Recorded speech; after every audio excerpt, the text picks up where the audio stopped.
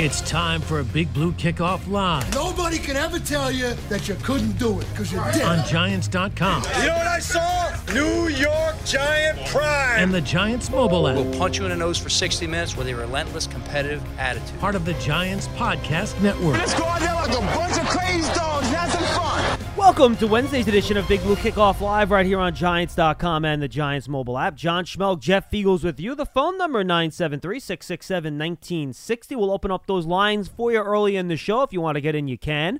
Or hashtag Giants Chat on Twitter. I apologize for a slightly tardy start today. A little bit late getting back from the facility as we begin to slowly transition back there.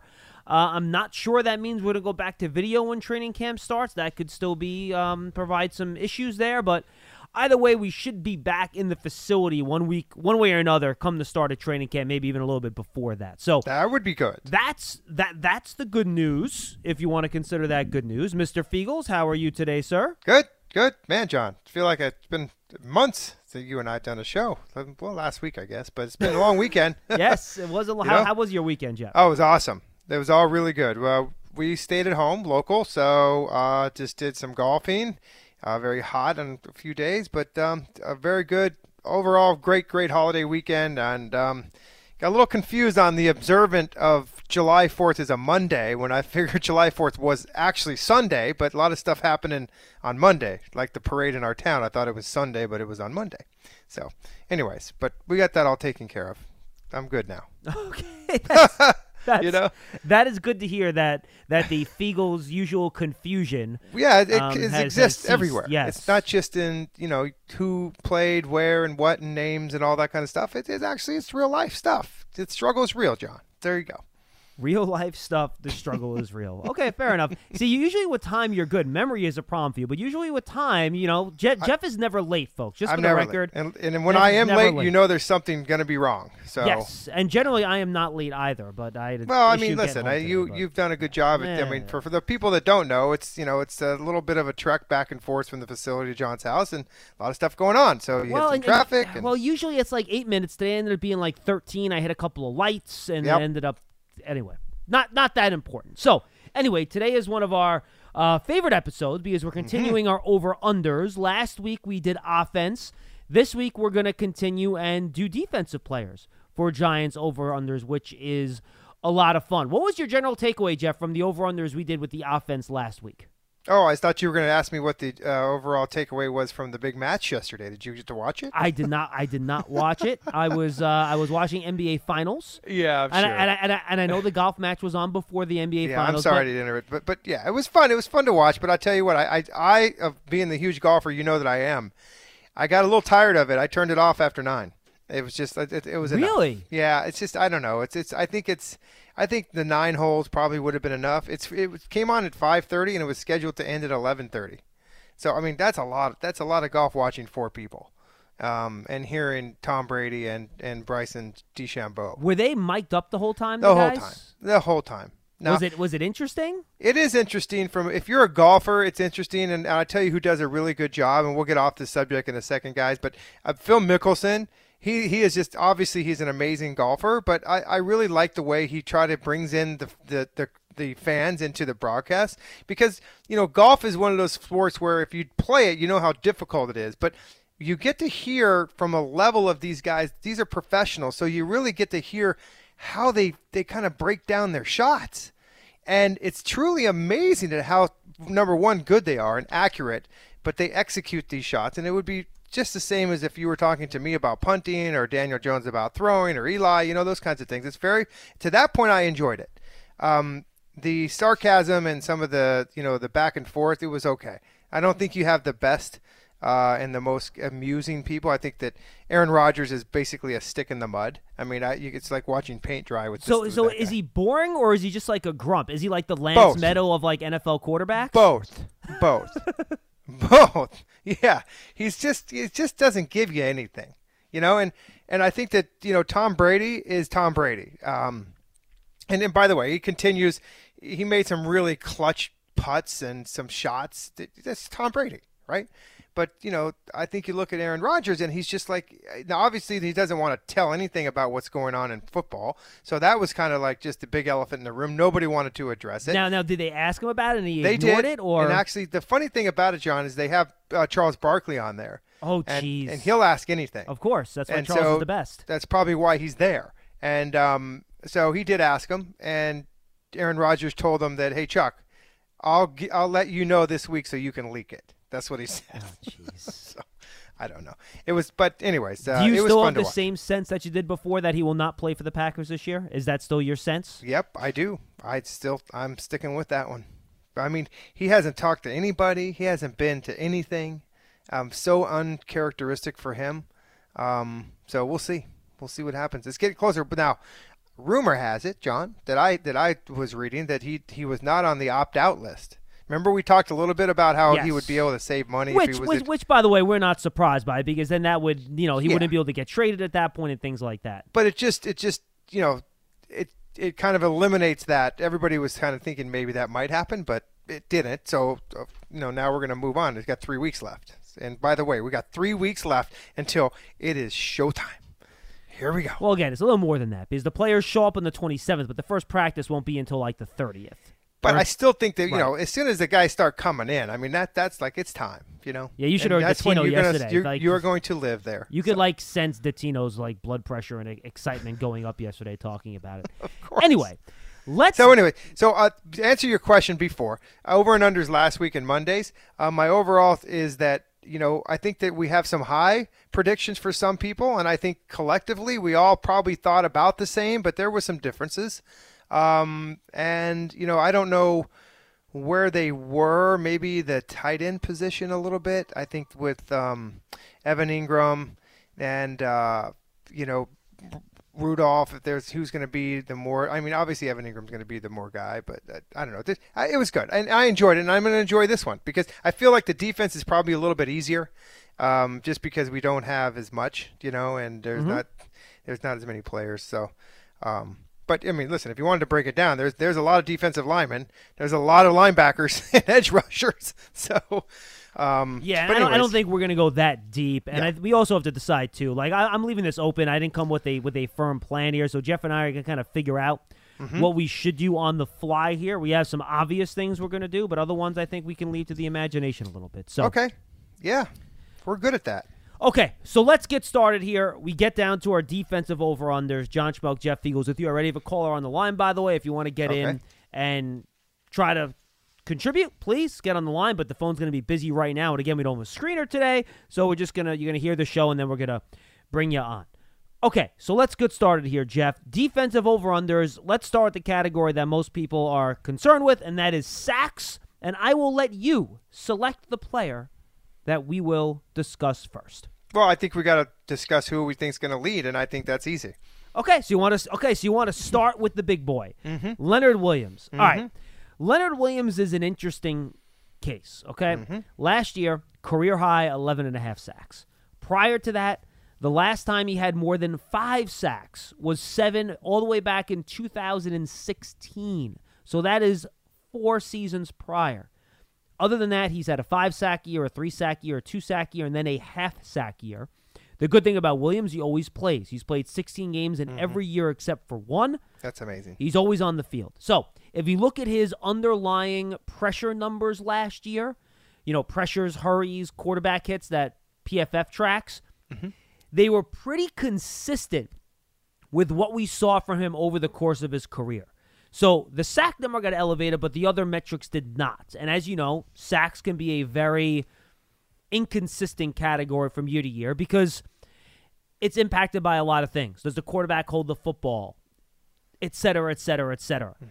Who the other guys are on the line. Correct. All those things matter.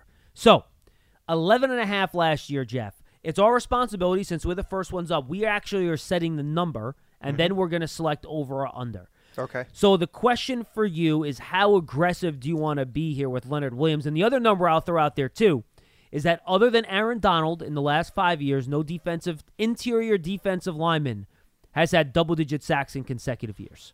Other than Aaron Donald, who is just a freak show. Yeah. I think Aaron Donald actually leads the league in sacks the last 5 years. If you put them all together. he's the outlier, so take him out. Yes. And nobody's had back-to-back sacks, double-digit sacks then, Yes, other than him. that has played interior defensive So, line. therefore, are we going to set the bar at a new high and say that Leonard Williams will be that guy? I think we set this over-under at 7.5. Okay. Or 8.5. I think somewhere in that area is where I would be comfortable doing it. Okay. Where are you comfortable doing it? Well, let me give you the reasons first. Please, lay it on me. And I like the number, just to give you an idea. The reasons I think it's going to be lower is because I feel like that there's going to be attention paid to some other players. And I just feel like, well, let me back up. I feel like, it's hard. When you look at the statistics, they don't lie.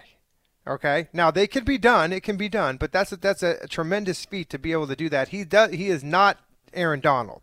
There's no way he's not no even close. one's Aaron Donald. So to tell me that he's going to have double digits again, I don't believe he will. And by the way, that isn't a knock on Leonard Williams. It it's is just not. really hard for defensive tackles to get double-digit sacks. It's like, if you think about it, Geno Atkins and Fletcher Cox, right? You would say in the last 10 years, throw Cameron Hayward maybe in there from Pittsburgh, they're the best in Chris Jones from Kansas City. They're the best defensive tackles in the league, not named Aaron Donald. Those guys do not get more than 10 sacks regularly. I think they've only had once or twice in each one of their careers. So it just doesn't happen very often. Anyway, I interrupted you, Jeff. I apologize. That's okay. Go ahead. Here are the guys that if you're an offensive coordinator that you have to pay attention to other than Leonard Williams. Austin Johnson, Dexter Lawrence, Danny Shelton, and B.J. Hill. I'm not too worried about those guys. And if you want to throw into the mix Lorenzo Carter, Odenigbo, Zimenez, you can, but fine. But those whatever. guys don't jump off the page for me because those guys are all single-digit sacks guys in their careers. And Aziz is a rookie. Yep. Odenigbo is a guy who doesn't traditionally get a bunch of sacks either. So my point was that they're going to pay more attention to Leonard Williams because of the cast around him is just not that good. Now, not to say that they're not like, you know what I'm saying? Leonard Williams is going to they're going to pay attention to him, and therefore he's going to be a little bit lower. I will go over on this 7.5. Okay, well, maybe 7.5 is too low then. Do you want to make it 8 flat or 8.5? I think I like 8.5 is a little aggressive. Well, see, I think the number for me would be 9. So why don't we make it at 8.5? You want to put it at 8.5, huh? Because he's going to be the highest guy on the roster. Okay.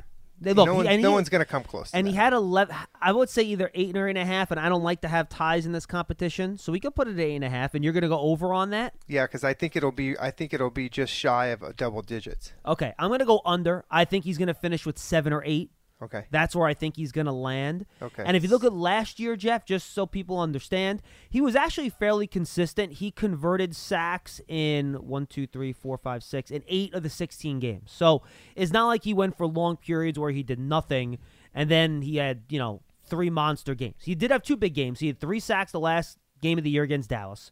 He had 2.5 against Seattle. And then he had 1 in 6 other games. So that's how he got to his 11.5. Mm-hmm. I think the quality of quarterbacks you're facing this year on the Giants schedule, we talked about this yesterday. I don't think the defensive schedule is nearly as tough this year for the Giants offense, but I think the offensive schedule is a lot tougher for the Giants defense this year, if you want to look at it that way. Good way to look at it. Yeah, to me, I think that's going to make it a little bit tougher on him too. So I'm going to go with under the 8.5, and I think if I had to put the number, I think he's going to finish with 7 or 7.5. Okay. Which will be, by the way, the second most he's had in the season in his career, which is a really good year for him. Mm-hmm. So that's where I would put it. Again, just because sacks are inconsistent and getting sacks depends on a lot more than just what you do. And I think last year, the stars aligned for whatever reason. Again, if you look at his underlying numbers, his hurries, his quarterback hits, he had a lot of them. all that stuff, but they were very consistent with what he had earlier in his career. And I don't want to spend too much time on Leonard Williams here, but I do think he's the most important guy up front, Jeff, so I think it is important for us to spend a good amount of time on him. I'm going to bring up his PFF profile just so Real we can quickly look on at him. him, Yeah, too. please, go ahead. He had 30 hits. QB hits last year. That's 20 Yes. more than the next guy. Mm-hmm. And so if you can just convert maybe 3 or 4 of those 30s into sacks, he goes from the 7.5 to 8 to 11 again. So, it's going to be close. And I think that sacks are one of those things where they're inconsistent. It just happens sometimes. And you look at a guy like B.J. Hill when he had those 4.5 sacks that one year. Right. I mean, he had 3 in one game. Yep. So I think sometimes freak things happen like that. So maybe there's a game where Leonard Williams gets 3 sacks somehow, and that number just jives up to the double digits. I hope, but I think it's too high of a number to go in at the double digits. So I like your I like 8.5. All right, so here we go. This is what we have here. So, in terms of his stats throughout his career, Leonard Williams, all right, his numbers took a bit of an uptake last year. He had 60. This is according to Pro Football Focus. He had 65 total pressures. The year before, he had 57. The year before, he had 59, 51, 56, and 54.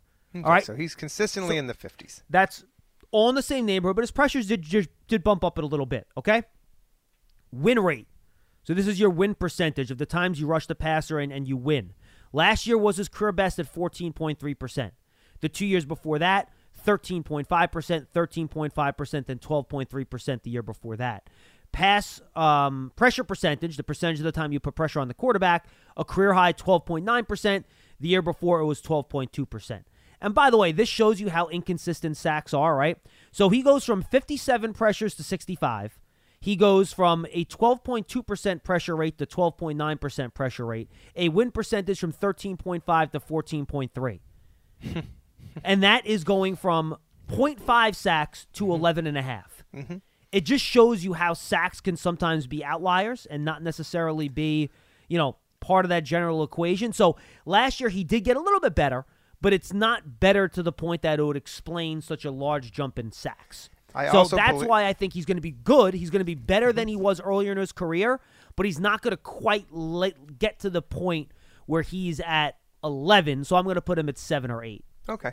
And I think that scheme, coaching, yes, I think all that has to do with some of the improvements that he made. Agree 100%. And I think that because of those intangibles, they're back again this year, and maybe that they can design. And remember, we're talking about Leonard Williams here, who's really is a defensive tackle, but he's a rusher. But I mean, the guy, he's not a Michael Strahan, So I mean, yeah, it's hard. And listen, I'm going to be pretty happy if Leonard Williams comes in with 9 sacks on the season. I mean, I think collectively this year, and we'll get to this later, but I think that collectively this defense will have more sacks this year because they have more depth and they have more playmakers. So just bottom line. Yep, I agree. We have an open line, 973-667-1960. All right, let's go to Dexter Lawrence here, Jeff. Yep. Dexter, in his career so far, he has not been a super consistent pass rusher. 2.5 sacks as a rookie in 2019. 4 sacks last year. Quarterback hits about equal. Again, this is according to official NFL statistics. Had 9 as a rookie, 10 last year. If you look at his Pro Football Focus metrics, he actually had 60 fewer pass rushing snaps last year as opposed to his rookie season, which I was surprised by. And he had 2 fewer total pressures. But it was about the same. He had 33 pressures as a rookie, 31 pressures as a sophomore. His pressure rate and his win percentage ticked up a little bit, up to 12.4% win percentage. Pressure rate went from 8 to 8.9%. So we've seen some improvement from year 1 to year 2. The question is, are we going to see a bigger jump here in year 3? I'm thinking we go 3.5 or 4.5 for him, given that Dalvin Tomlinson's not there anymore. What are your thoughts for where we set the over-under for sacks for Big Dex? Well, my number is 4. And so 3.5 to me would be the line. Or do you want to put it exactly at 4 and then make it really tough on you? Yeah. I think that, I mean, exactly. I like 3.5. I think 3.5 would be the good number. Or do we want to put pressure on Dexter to step it up a notch in his 3rd year and maybe try to improve from his 4 sacks last year? I think he's going to have a big year. Okay, so I think we should make it hard on you and put it at 4.5 then. Okay. All right. Well, I'll take the under, but I mean, a big year to me doesn't mean that he has to have 7 sacks. A big big year to me for Dexter is that he plays all 16 games, which he does, and that he improves on his 53 tackles. Remember, you were losing a guy, Dalvin Tomlinson, who had 50 tackles or so last year, along with, by the way, Leonard Williams had 57. Yeah, last year Tomlinson had 49 and Lawrence had 53 last year. Okay. Yep. So I think that, to me, yes, I would like some more pressure from Dexter, but to me, he plays that position where I need him to be a run stopper because that's what Dalvin was. And whether Danny Shelton is probably going to fill that role because he's a round mound big boy, but we'll see. Okay. Okay. Let's do it at 4. Let's do it at 4, John. No, I'm putting it 4.5. So you're going under. 4.5. Okay. I'm going to I'll go over. Look, I you. think Dexter Lawrence is more than a plugger. I think he's a better athlete than Dalvin Tomlinson was. That doesn't mean he's a better player. It means he's a better athlete, which means I think he has more pass rush potential than Dalvin does with his combination of size, strength, and athleticism. I just think he has more in him. And he's a guy that works hard. He's a guy that weighs 340 pounds, and it's not a sloppy 340 pounds. No, not at all. He's just a huge guy. And I think his second year with this coaching staff, heading into his third year, this is when we kind of see pass rushers in their second or third years take that big jump. And I think second year in this system with Sean Spencer and all that, I think it pays dividends for him. Mm-hmm. I'm going to go over 4.5. I think he's going to finish with 5 or 5.5 this year. And I think it's going to be a little bit of a breakout year for Dexter. Okay. I like it. I'm going to go under still. Stay at the 4. Do we care about tackles for loss? Do we want to do tackles for loss? Or do you just want to worry about like sacks and interceptions, things like that? I think sacks are good. I mean, I think that tackles for loss they're an important statistic. And I mean, if you wanted to throw it on there real quickly, we could attack it. Do we need to do any more of? I think Leonard Williams and Dexter are the 2 sack guys on the defensive line. Yeah, I don't think they're rotational. We don't need to waste time on like Austin Johnson and Yeah. I don't think and Danny Shelton, right? Right. Do you want to do B.J. Hill? No. No. No. I think these are the 2 big guys here, Okay. So how about we do sacks first, and then we'll tackle tackles for loss, no pun intended, Okay. after we finish the pass rushing category here. Okay. All right, let's go to Lorenzo Carter. Okay. He's interesting. He had 4 sacks as a rookie, 4.5 sacks in his second year, and then in 4.5 games last year, he had 1 sack. So he was on pace once again to finish with about 4. I think we put his over-under right where it was as a second-year player. I think we put it at 4.5. I think that's where we set it. Jumped off the page. I agree. And to me, if he wasn't coming off an injury, Jeff, I would go over on that, and I'd feel really good about it. The problem is I do think that a year off an Achilles, even if he's out there, I do think it takes some time for a player to get his explosion back coming off of that leg. And I think for that reason, it might be a little bit of a slow start to the season for him. So I am going to go under 4.5 because maybe they have to manage his snaps a little bit too because of the Achilles. And you have all these guys that maybe could be situational pass rushers with so many people in that room. So I want to go over. I hope he goes over. I love Zoe. He's a good dude. He's a really good player. I'm really rooting for him to go over. But since he's coming off the injury, I'm going to go under here, and that's more of a gut feeling than anything else.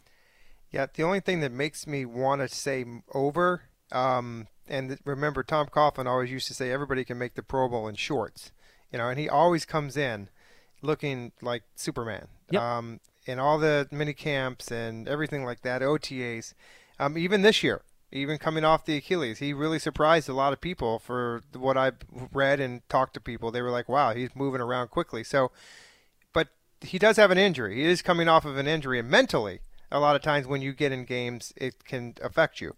So I feel like he will have a progression. He'll get better as the season goes on. But I don't see him being, this guy that's going to come out and all of a sudden go from 4.5 to all of a sudden 10, 10.5, 11. I mean, it is his contract year, which will put a little motivation in him. But, and I do believe that now with the depth at this position, that creates competition, which creates a little bit better of a player. So I have Carter at 6 sacks. Oh, I like it. And it's kind of high, but I'm betting on the come here. I think I want to say that because I played in the league as long as I have and coming up on contract, it does something to you, John. It makes you play a lot better.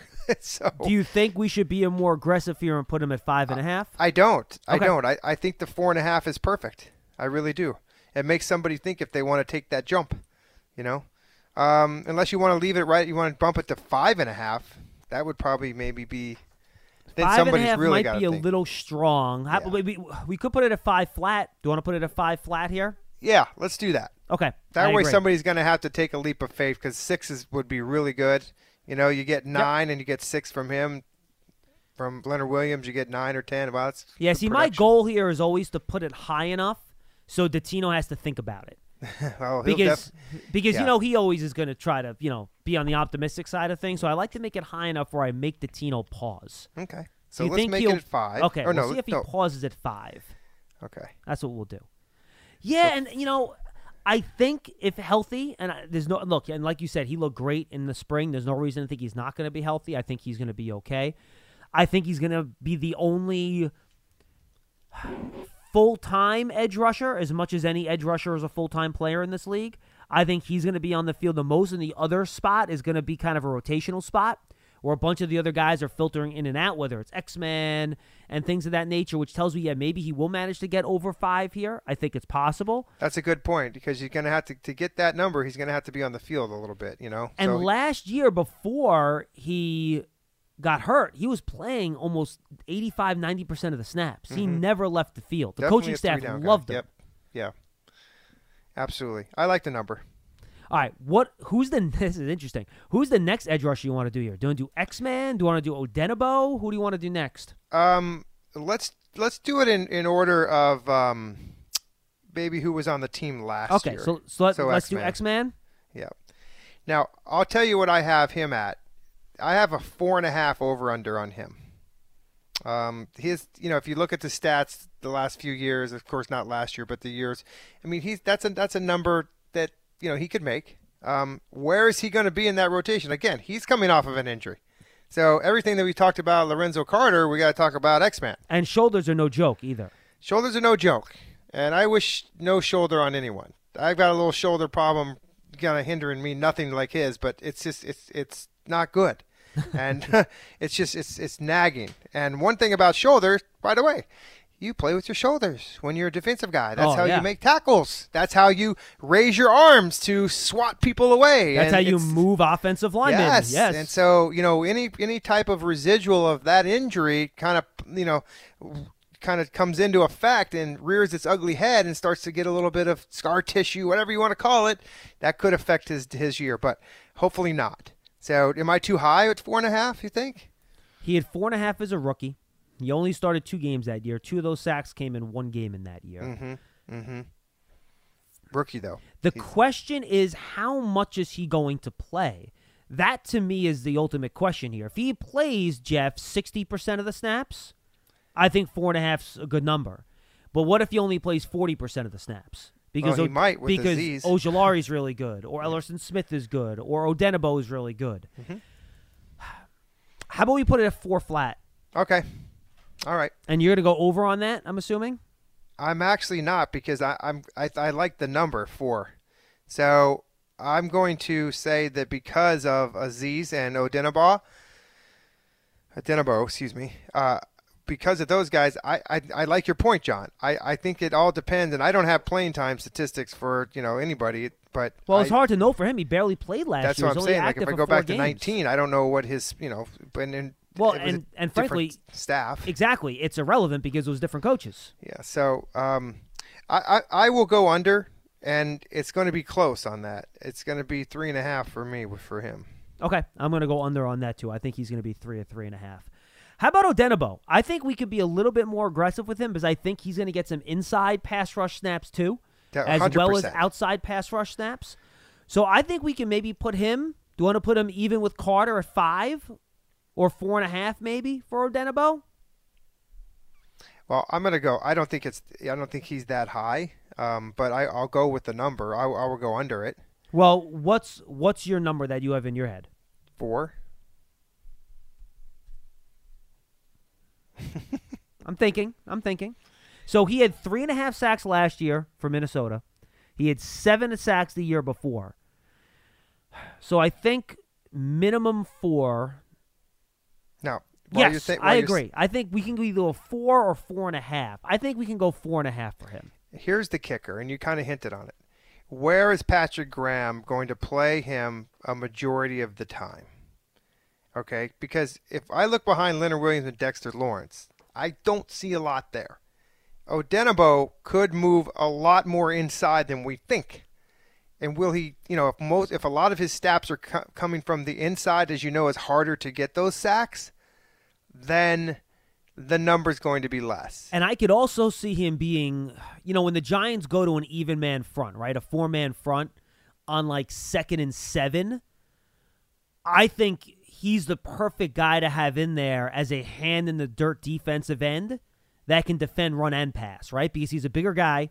He's he can play that 3 technique. He's 260 pounds. Well, I think he can even play D-end in those spots. Oh, you're thinking on the outside. Yeah. I think. Well, I think on like 2nd and 7, yes. You get to 3rd and 8, then I think you can slide him inside. I got you. I see you know what I'm saying? I think as a 2nd and 7 player, 2nd and 6 player, where you have to defend run and pass evenly, I think he's a good guy to put in there at D-end because he can do a little bit of both there.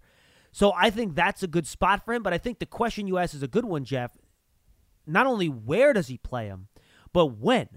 Do they see him as a rundown player more than a pass-down player? So are we going to see him on 1st and 10 as a stand-up 3-4 outside backer a lot because he's bigger and they think he's really good at setting the edge? And that maybe would take him off the field in pass rushing situations, which could limit his sack production. That's where I think the trick's going to be here. The same with Zimenez. We're trying to figure out what percent of the snaps he plays. Well, not only what percentage of the snaps will Odenigbo play, but which snaps are he, is he going to play, which I think is tricky. Yep. This is just a pure guess. I think that he's going to have a good season. I just think that, I don't know. I just feel like he's a guy that's, wanted to get out of Minnesota, come here, is going to, change the scenery, and I think that he's going to flourish in this system with Coach Chaos and the way that Graham puts him in positions to succeed. I think he's going to have a good year. I agree, but will a good year mean a lot of sacks? That's the question. I'm changing my mind after talking this over. Yeah, it sounds like. I'm going to go over on my number. I think he will. I think he will. So I kind of think about this. Perfect. Yeah. We'll set it at 4.5. You're going over. I'm going to go just under because I think he's going to be more of a rundown player than a pass down player. I think I'm going to go 5 as my number, so that will be over. Okay, well, I'm going to do 2 more guys for sacks here, Jeff, just because unless there's somebody else you want to bring up when we're done, you can. Okay. Maybe you're sleeping. I'm sleeping on somebody. Let's go the rookie next. Azeez Ojulari. He's a guy that has good pass rush moves, but rookie pass rushers generally are not the most productive guys in the world. So where do you want to place him in terms of sacks? I mean, can we go higher than 4.5? Can we go 5.5 for him? Or is that too high for a rookie? I don't think it's too high at all because I feel like this is a guy. Now, remember, he's coming off of a knee injury. He's told us that everything is fine. Well, okay, remember, he didn't have that. He wasn't hurt at Georgia. That knee injury that got flagged goes all the way back to his senior year in high school. So he hasn't missed any games. Okay, let's just his last 2 years at Georgia. You know what? I'm not going to talk about the knee injury ever again unless he gets a new one. Yes, no. Honestly, you shouldn't. Yeah, you shouldn't. Exactly. Okay, so I'm going to nip it in the bud. I'm not going to say knee injury ever again for this young man. But I am high on him.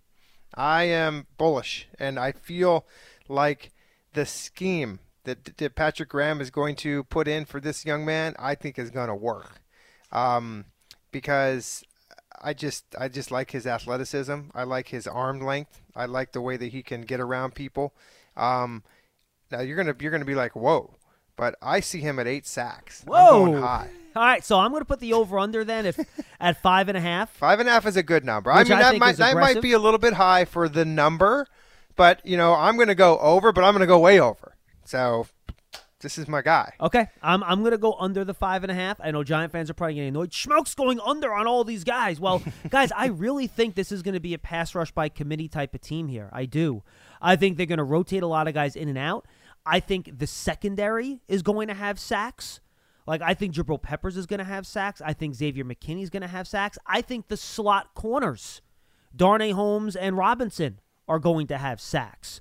So I think you can have a bunch of guys between 3 and 5, honestly, and that will get the sack number back to where it was around last year. Now, can I make one more comment now that we're talking a little bit about this defensive backfield? Of course. And the depth. And by the way, this team is going to be able to play a little bit more man coverage this year, which will be able to – it will benefit the rushers. And that means you can blitz more if you play more men. So there's got to be some sacks coming from somewhere if they're getting some good coverage. So that's another reason why I'm kind of bullish on some of these numbers. I think that these guys will go over. So, anyways. No, I agree. So Azeez is one. So who is the next one? I'm curious. Can I give you who I think it might be? Yeah, we can go one more guy. I was going to go Ellerson Smith. That's who I have. And Okay. I was curious if that's the guy because that's who I had to. let me give you my take on Ellerson Smith real quickly. And this was I had a discussion with Jeremy Pruitt this summer. And he loves this kid. I mean, absolutely loves this guy, and told me that he is probably he sees one of the biggest upsides to all these guys at Ellerson Smith. 4th rounder now. So, but likes him a lot. Now, I'm not telling you he's going to have 8 sacks, but I'm going to say at the end of the season, I will say to you, I told you so. And this guy's going to have an impact on this defense in a small, not a huge way, but you're going to be like, wow, we got a little diamond in the rough with this guy. That's just my take on him. I don't have a number for him. I think you got to set something pretty low because he's a rookie. He's not going to be in there a lot. 3? I think it's high. How about 2.5 then? 2.5. 2.5. Yeah, I'll go that. And I actually will. That was my number. I'll go over on that. I'll go over on 2.5. Okay. And just because I just talked him up, I have to go over. And I agree. And I get it. Probably I do mailbags every couple days here on the website where I get the questions in. The 3 guys that I get the most questions about, Evan Ingram, either people wanting to get rid of him or move him to wide receiver, and I just refuse to answer those questions anymore because I've expressed my opinion on that a million times, and people are just not reasonable about it, and they're silly. 2, Daniel Jones. Obviously, not a surprise. The 3rd guy I get the most questions about is Ellerson Smith. Interesting. Fans are super excited for Ellerson Smith. And it's probably my fault because I talked up a lot of his RAS score or his numbers and all that stuff. But, folks, here's the thing. If you want to ask me what Ellerson Smith's going to do in 2022 or 2023, I'm bullish. Me too. If you're asking me what he's going to do in 2021, don't know. This guy's coming out of an FCS program. Right, that's the thing. He has not played a competitive game of football since 2019. He has an NFL body. He has NFL athleticism. But in terms of technique and going up against the type of athlete player at the skill level that he's going to see in the NFL at offensive tackle, it is something he can't even fathom. It's nightmarish. That first preseason game for him, Jeff, is going to be a holy bleep moment for him. Like, wow. I'll tell you what, I'll even take it further. The holy bleep moment will be the first day they're in pads doing one-on-ones with NFL tackles. Or even better, how about that first scrimmage against Jedrick Wills when they go face Cleveland? Yeah. Well, there you go. Yeah.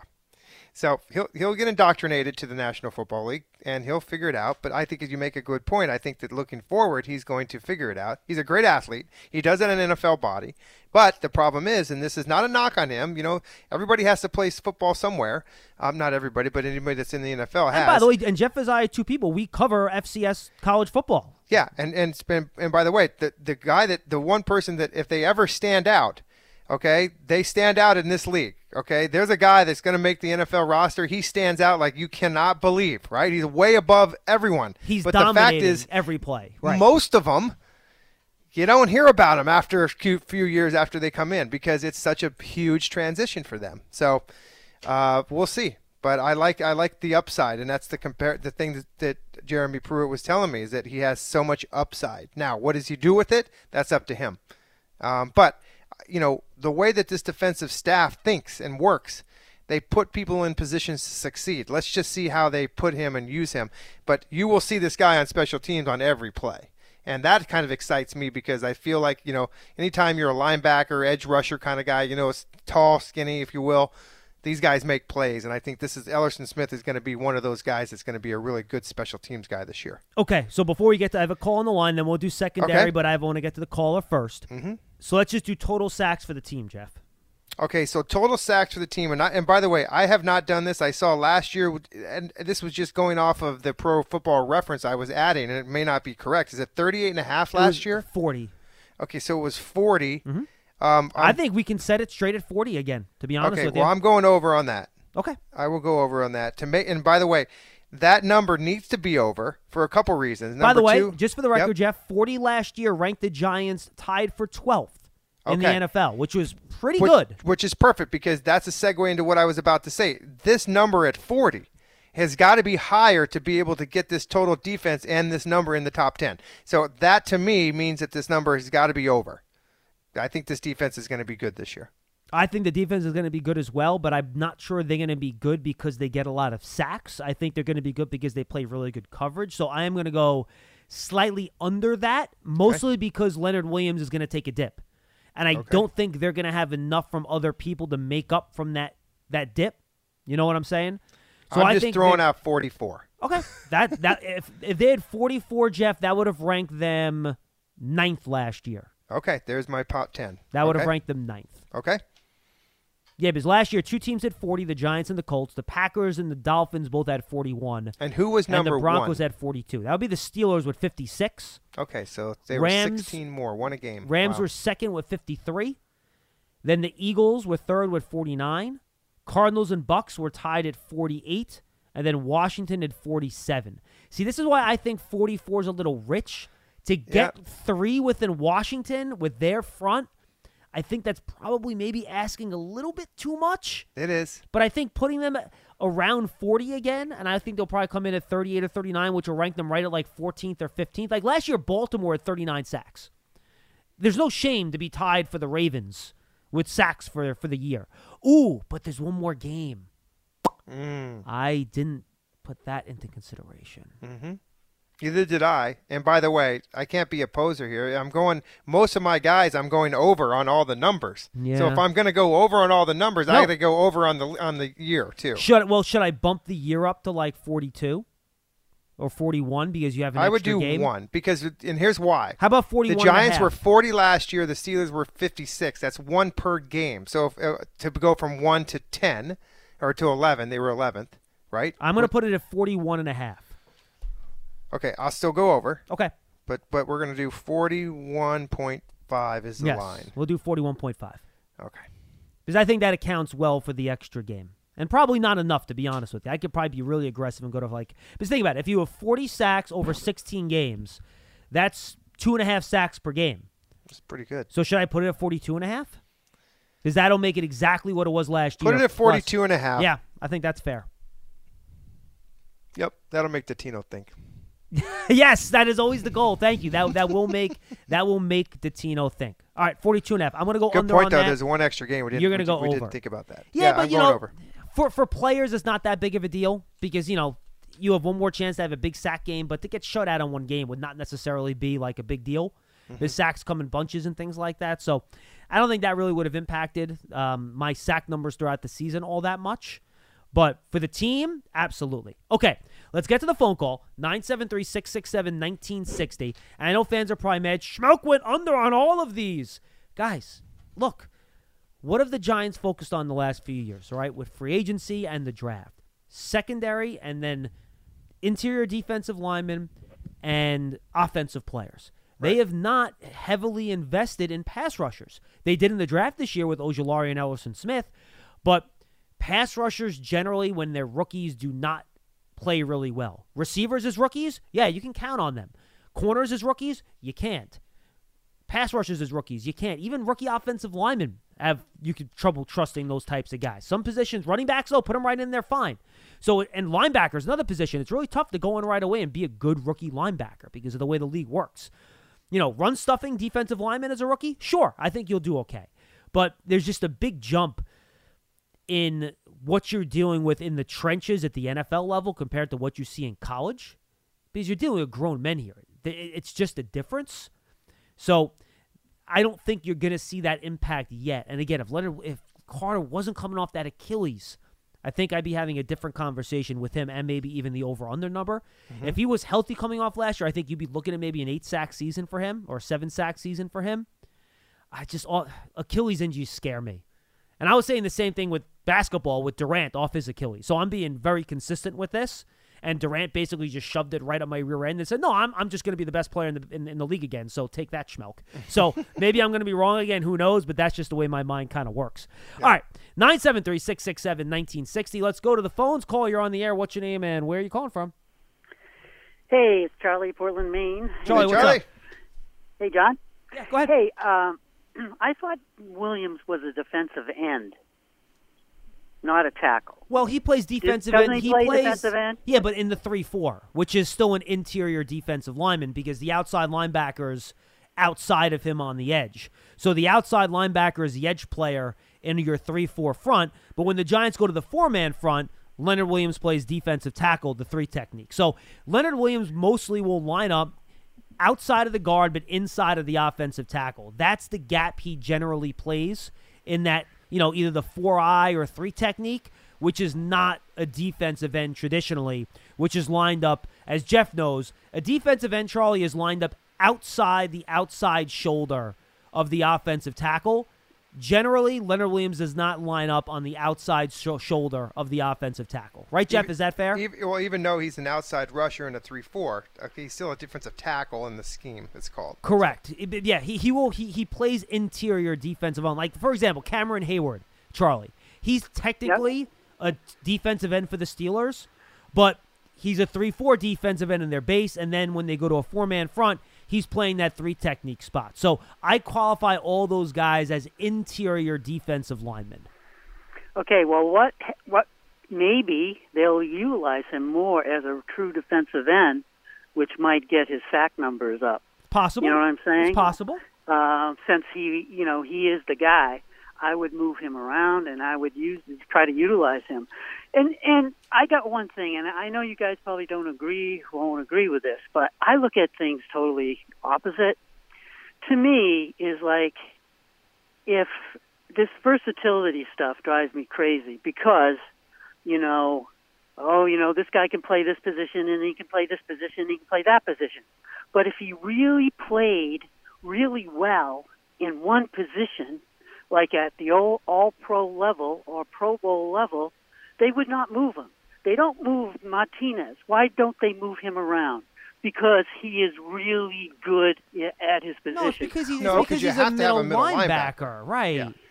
You can't leave the middle of the field open because you're going to move your middle linebacker to defensive end sometimes, So but they could move him. They could move him blitz a lot. But they don't. They leave him where he is because he does it very well.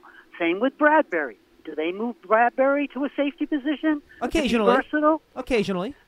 Not really, because he is really good at his position. Charlie, I get your point. I do. I get your point, and it has some relevance. But the fact is that, the game has changed so much that the schemes every week is so different. And it's all about matchups, So, yes, Leonard Williams may be a really good edge rusher if if they're playing the first game of the season, they're playing somebody that they think that can match up well. Well, the second game, you may not see him there because he's going to match up good in the 3 technique against the guard for this team. So I think that collectively, those interior positions change quite a bit. And by the way, actually, I should say this too. Either at right end or right outside linebacker, pass rushing spot, or left end and left outside linebacker. Last year, Leonard Williams actually had almost 300 snaps at that spot last year. So he was actually out there more than I thought he was. So he pretty FYI. much could be. He's in your mind. He is an edge rusher. No, he's not. No, but he still played 60% of his snaps. No, Charlie's mind. That's what I'm saying. Played, Charlie's mind. He's an edge rusher. Williams played around 60% of his snaps as an interior lineman, 40% as what I would consider on the tackle or outside the tackle. Okay. Oh, I thought it was reversed. No, it was still 60-40, more inside than out. Okay. All right. Hope that answers your question, Charlie. Well, the thing is if you have really good players at positions, you don't move them around. You leave them there. Now, like Galladay, he's an outside guy. maybe once in a great while you'll put him in the slot, but you're not going to move him around, put him in the slot, put him outside. Well, put him Charlie, in, no, Charlie, because time out. that's his. They moved Odell Beckham inside all the time. Well, Odell Beckham is a different type of player. I wish we still had him. No, but we your don't. point is that if a player's really good, you don't move him around. He was their best playmaker, and they moved him all over the place, is my point. Why? Yeah, it's true. Because he was in a special. He's just a special player. And he Sterling, can play he could anywhere. well, match Sterling up Shepard against- moves inside and outside. He plays both spots. But he doesn't play. He isn't very good on the outside. We all know that. He's not. His best position is the slot because that's where he had most of his touchdowns. That's where he had most of his receptions. Logan Ryan's He was- moved all over the place. Jabril Peppers has moved all over the place. Xavier McKinney was moved all over the place. I mean, I can go down Yeah, the list well, here. I know, but there's very few people can do that and do it really, really at a high level. Well, that's what makes those players special, like a Tyrann Mathieu, right? You can move him all over the place, but he's good in all those different spots. That's what makes those Right. guys so valuable. But they're rare. I mean, we try to do it with everybody pretty much. That's you know? not true. It is true. You got Love going all over the place, and he isn't even good at any of the positions so far because he doesn't have a chance to hone in on one. Well, last year Love almost played exclusively deep safety until you had the injury the last 2 weeks, and they had to put him at corner. Before that, he was exclusively a deep safety last year. All right. Well, then they should, that's where they should leave him. If that's his best position, leave these people there because that's how you get better. Sometimes we just overthink things. We're always trying to move everybody around. Play right guard, play left guard, play center, play this. Charlie, and you realize the whole reason the defense was good last year is because they had movable pieces in the secondary to confuse offenses, right? That's the whole reason the secondary worked. And that was because they didn't have any pass rush. That's why. And No, if you have a guy, time out. No.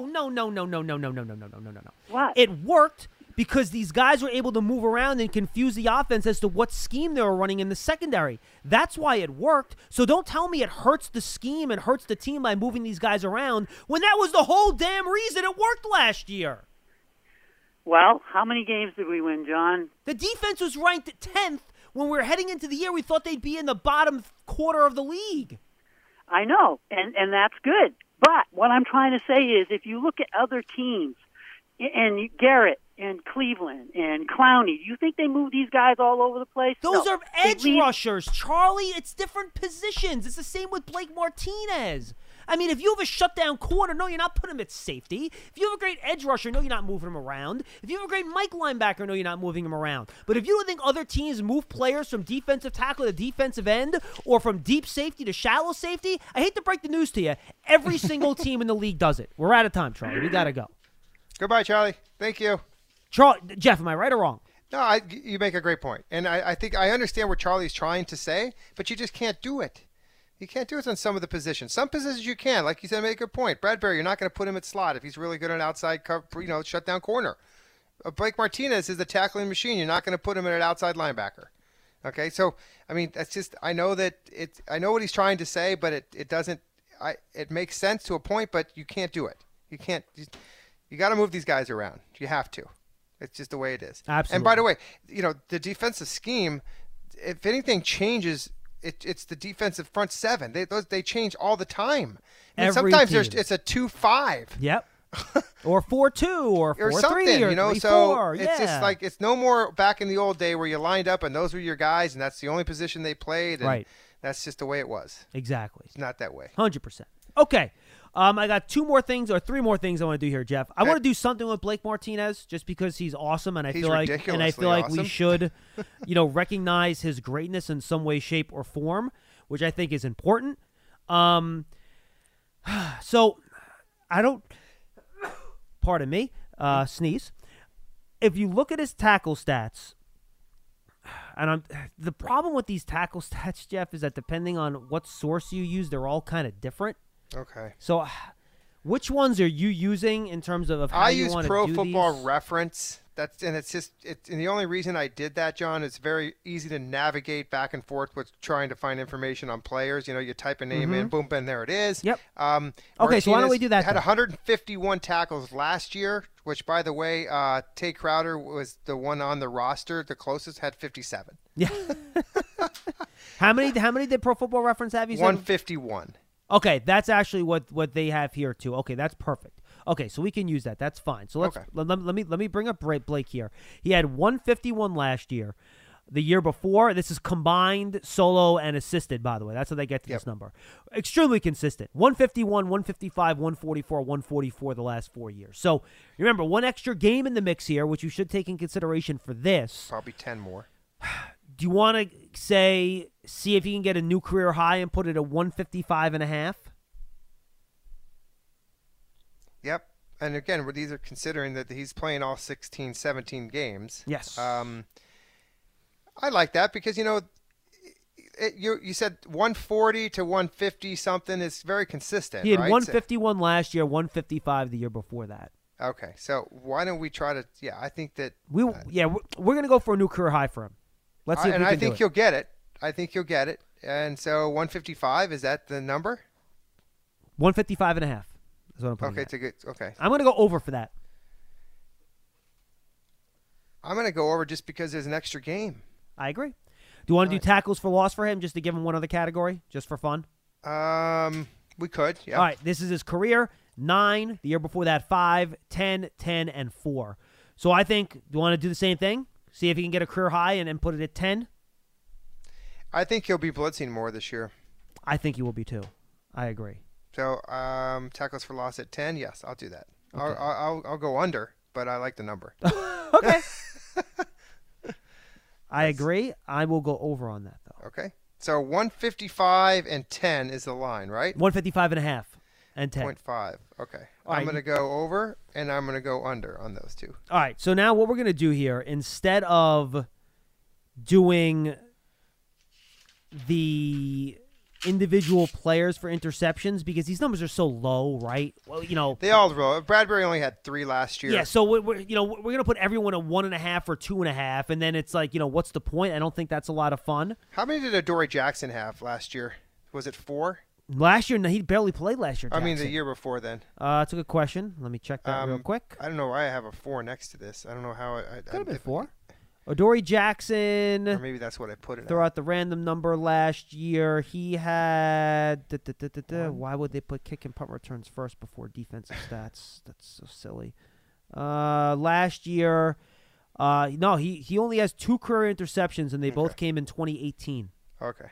So he's not a big interception guy. So this is a really low number for this whole group. So here's what I want to do. Instead of going player by player, Jeff, let's have each of us select the first and second leading players with interceptions for the Giants. That's easy for me. Why don't we do that? Okay.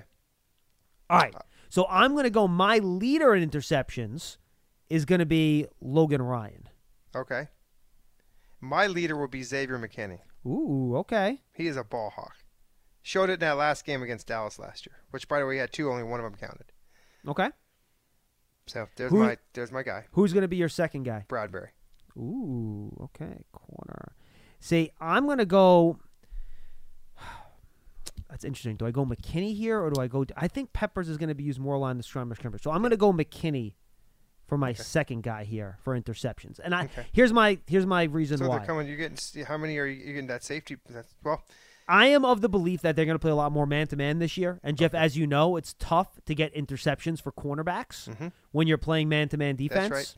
So, for that reason, I am going to go with both safeties as my 2 leaders in interceptions. Okay. I like your theory, and let me add to it. I also think that with the addition of Adoree Jackson and team playing more man, that the middle of the field will be open a little bit more where the safeties will make more interceptions. But I have Xavier McKinney. I just still think that Bradbury is so freakish that I just love the way the guy plays, his agility and his elevation and skills like that. He proved himself last year. And I still think that teams are going to throw away from him, but I still think he'll make his play. So those are why I'm going to. I would not be surprised if Xavier McKinney and Logan Ryan were 1 and 2, though. Okay. In fact, I have Logan Ryan and Bradbury about the same in getting interceptions at 3. And just give me an idea. Give me what number will lead the team in interceptions.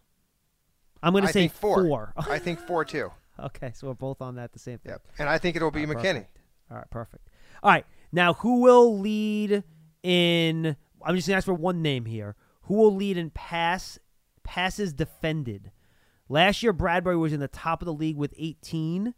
You go down 12 and 15 the years before that. Adoree Jackson with 6, 10, and 17 in his 3 years. I'm going to go with an upset here. I'm going to go with Adoree Jackson instead of Bradbury. Okay. Good. I'm not. I'll stick with Bradbury. Okay. That's the safe bet. I'm trying to be clever. I think teams will go away from Bradbury more and throw it at Jackson more. So I think it's going to be more of an opportunity deal. But we'll see. I could be wrong. And then finally, can I throw a flyer in here? Please fly Maybe away. A question. Who will be your surprise player in this group? Surprise player meaning just comes out and maybe leads the team in interceptions and deflections. You know, the whole thing like, wow, where did this? Wow. Darnay Holmes. Okay, I'm going to go with Aaron Robinson, the rookie. This is my surprise pick. Okay, so there you go. I don't know what that means and how I don't either. I don't either. I guess I just wanted to talk more about Aaron Robinson. No, that's fine. That I made a question that my answer would be him. Well, and by the way, and by the way, I know there's a caller on the line. We'll get to at the end of the show. I only have one more category to do, and then we're gonna get to you. I know we started late, so we'll go a little bit late. It's fine, but the reason I think I like Holmes over Robinson is that, like I said before, defensive backs generally struggle in the first year in the league. Mm-hmm. So I can't go with I can see that. With the rookie corner. But I think Holmes, he has all the physical ability. He's a smart kid. He works hard. I think he'll come up with a couple of really big plays this year and kind of be the guy that establishes himself as that starting slot corner. And I think if they have to use him outside, I think he's capable of doing that too. All right, finally, who will lead the defensive backfield in sacks? I'm going Peppers. Yeah, I think they're going to use him a little bit more in the box as he is, and and I think he's a good blitzer too. Yeah, very physical player. Julian Love is another guy that I like in that position too. I could see Logan Ryan being a guy too that's in the mix here, or McKinney. I think those guys are all possibilities three of those guys. too. But I'm going to go with. And by the way, your man Robinson or Darnay Holmes, if they slot blitz a lot, boom. not impossible. Yeah. I guess I'll go with I think I'll go with Pepper just because of what we just said, and I know maybe we're wrong, but I feel like that Coach Graham will probably use him a little bit more now that he has some depth in that secondary at the safety position with Ryan and McKinney and Love. Yeah, I'll go Peppers. I think this is going to be I think the sack numbers will be down this year. I think you're going to get a lot of big plays out of the secondary. That's my gut. I would do the over-under collectively sacks out of this defensive backs, including safeties, at 2.5. All right, you know what we should do, though? We should do team higher than that. We should do team interceptions. Okay, yeah, I have the team interceptions. Team interceptions last year, they had 11. Mm-hmm. They have one extra game. Do you want to put the over-under at 12? 11.5. Let's put it at 12. Okay. I will go. I'm going to go under because I feel like there's going to be more sacks than there will be interceptions. I'm going to go over. Okay. I feel good about the interceptions this year. I think they're going to be opportunistic. I think they're going to make some plays on the ball. Okay.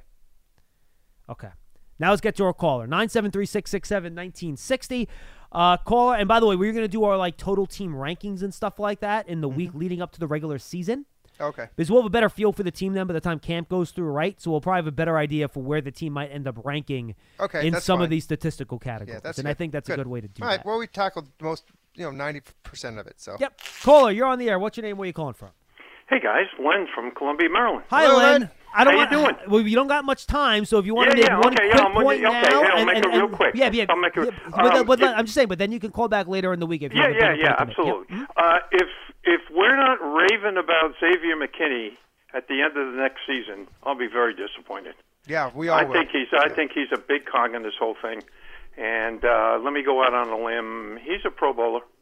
He's a Pro Bowler. That's a tough one to make. Len, just remember, the Pro Bowl is a big-time popularity contest, so he could play at a Pro Bowl level, but because he hasn't done it for long enough yet, he might not get the votes to make the game. Not to say that he doesn't deserve it. Right, correct. Exactly. Because of the popularity, it's a tough position as one of them, so. Yeah. The next time I call up, we'll talk about that Pro Bowl thing, John. I really disagree with that. I know you guys downplay that, but, it's not like they're picking... fans vote. Huh? Fans vote. Yeah, I know they do. I know, but they get overwhelmed. It gets overwhelmed by the players and coaches, John. Well, and it's not like we're picking. It's not like we're picking somebody who's on a practice squad. I mean, it's the second best player at that position, perhaps. Can I tell you a story? It's not a scrub. I want to tell you a story. I won't tell you what year it is. Okay. The players. This is the story. The players get brought into a room. Sometime, and Jeff knows this, you all got brought into an auditorium or a meeting room in December, and you guys are given sheets of paper. And the guys are told, make your Pro Bowl selections. Right, and Jeff? you're handed a stats sheet. Yep, and you look at it. Len, if you watched how these guys decided who to vote for the Pro Bowl, you would want to slam a hammer into your face. Len, it's absurd. I played with this guy in college. I want to vote for him. Yeah. What team does he play for again? Well, he was good 3 years ago, so let's vote for him. Or how about this one? I'm going to vote for this guy. Wait a sec. He was on IR this year. Oh, he was? Len, I'm telling you, it's all – and it's depressing. It shouldn't be this way. It's all name recognition, especially for just trust me, it's not as scientific as you want it to be. I'll leave it at that. Jeff, do you agree with me on 100%. It's a joke. Oh man, you're blowing up my fantasy. I know. I'm sorry, Len. That's just the way it is, man. I'm a big Pro Bowl. I got to tell you, I pay attention to it. I'm a big Pro Bowl guy. I don't care about Pro Bowl, Len. All Pro does matter to me. All Pro matters. All Pro Bowl not as much. Go ahead. I'm sorry. Here's a couple of things. To get to 10 wins, I think we all agree we got to get at least 4 in the division. Got to go 4-2. Yep. I want in division games. I want 20 sacks. And in division games, I want less than 600 yards, giving up less than 600 yards on the ground. Well, if you look at in division, that's 8 games. That's 2.5 sacks a game. I think 20 is a very realistic goal. Okay. No, we're talking about 6 games, right? You're right. Oh, you're right. It is 6. No, you're right. It is 6 games. You're right. Yeah. Okay. 20 is a little bit more aggressive, but I think it's realistic. I'm going 20 and less than 600 yards a game. We get 4. Maybe we steal another one and get 5, and we're on our way to 10 wins. What do you mean less than 600 yards a game? Well, total on the ground. I'm sorry. Thank you for asking that question. Yeah. Total yardage on the ground. Allowed or allowed? Okay, allowed. I got you. 600 yards. Okay. 600 yards rushing in 6 games. So we're holding the other team to 100 yards or less per game on average. We could do that. On average. Yeah. Okay. I think we win 4 for sure and maybe steal a 5th.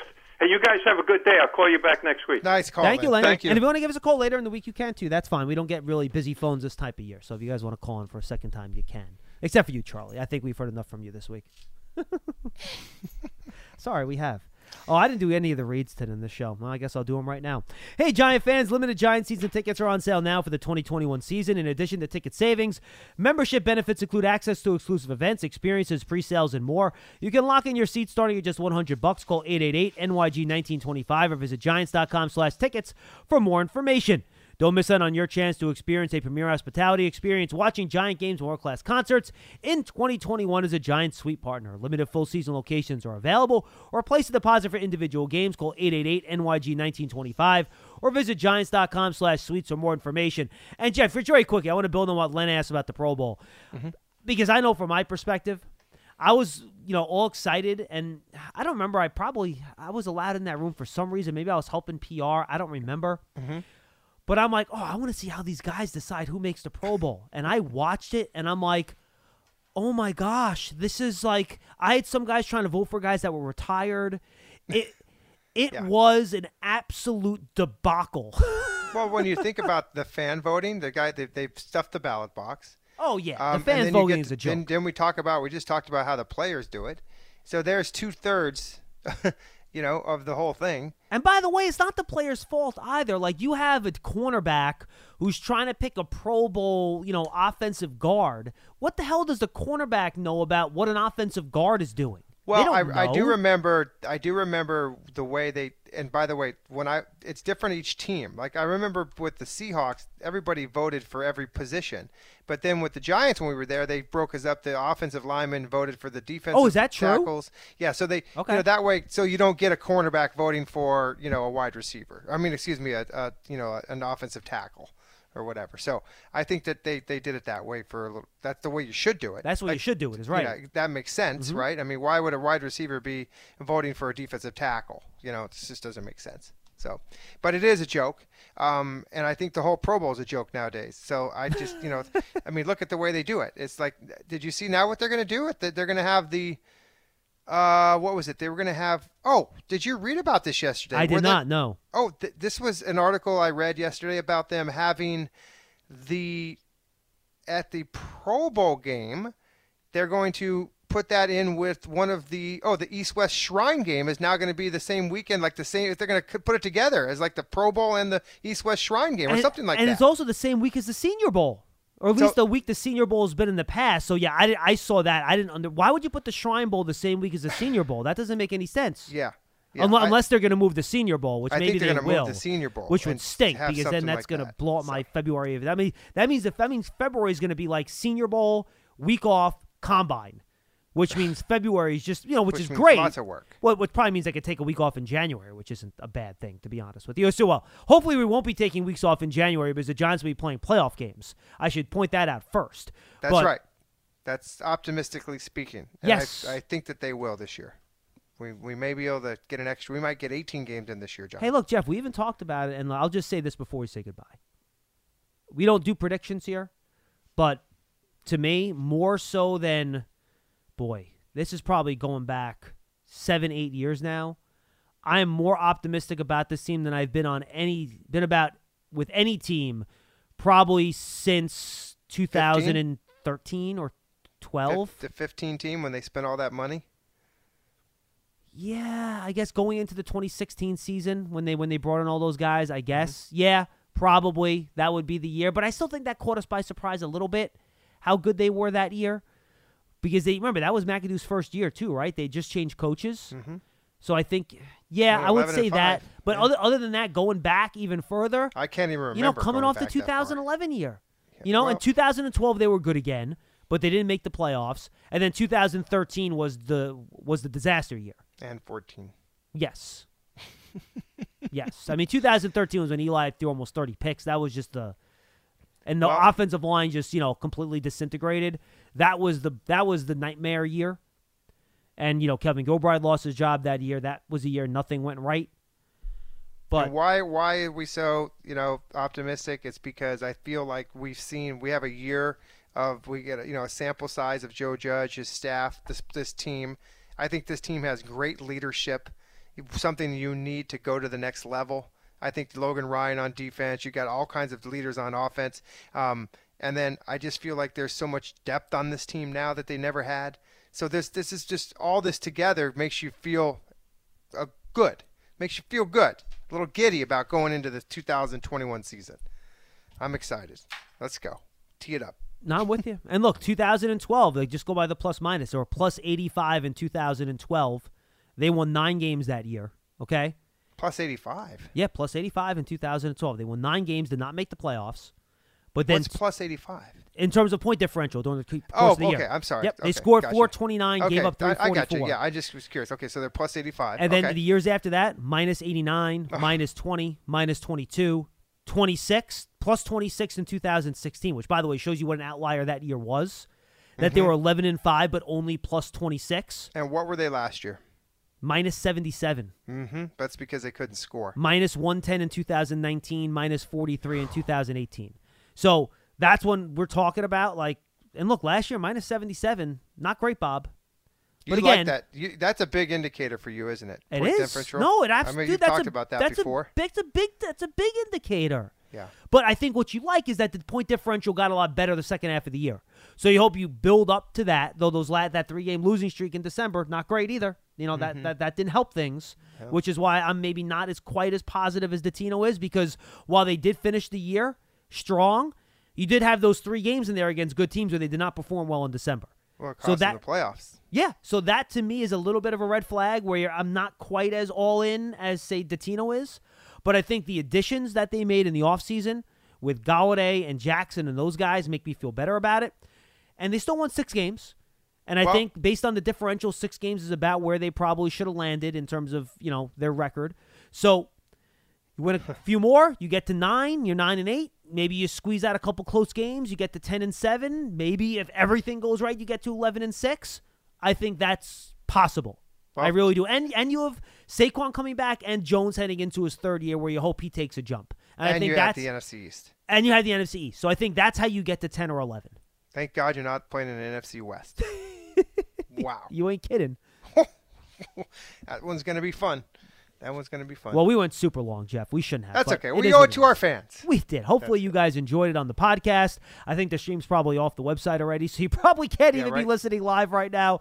Anyway, thanks for being with us, Jeff. I believe you're back tomorrow, correct? With Paulie Dots, if I'm not mistaken. Yep, I will be on tomorrow. All right, so check it out on noon on Thursday, Dottino and Fiegels, and then on Friday we will do our second half of the defensive over-unders with Meadow and Dottino. Lance will go under on everything. Dottino will go over on everything, and we'll have a great time. Yeah, good show. For Jeff, I'm Schmelk. We'll see you tomorrow on Big Blue Kickoff Live. Have a good one, everybody. Goodbye, everybody.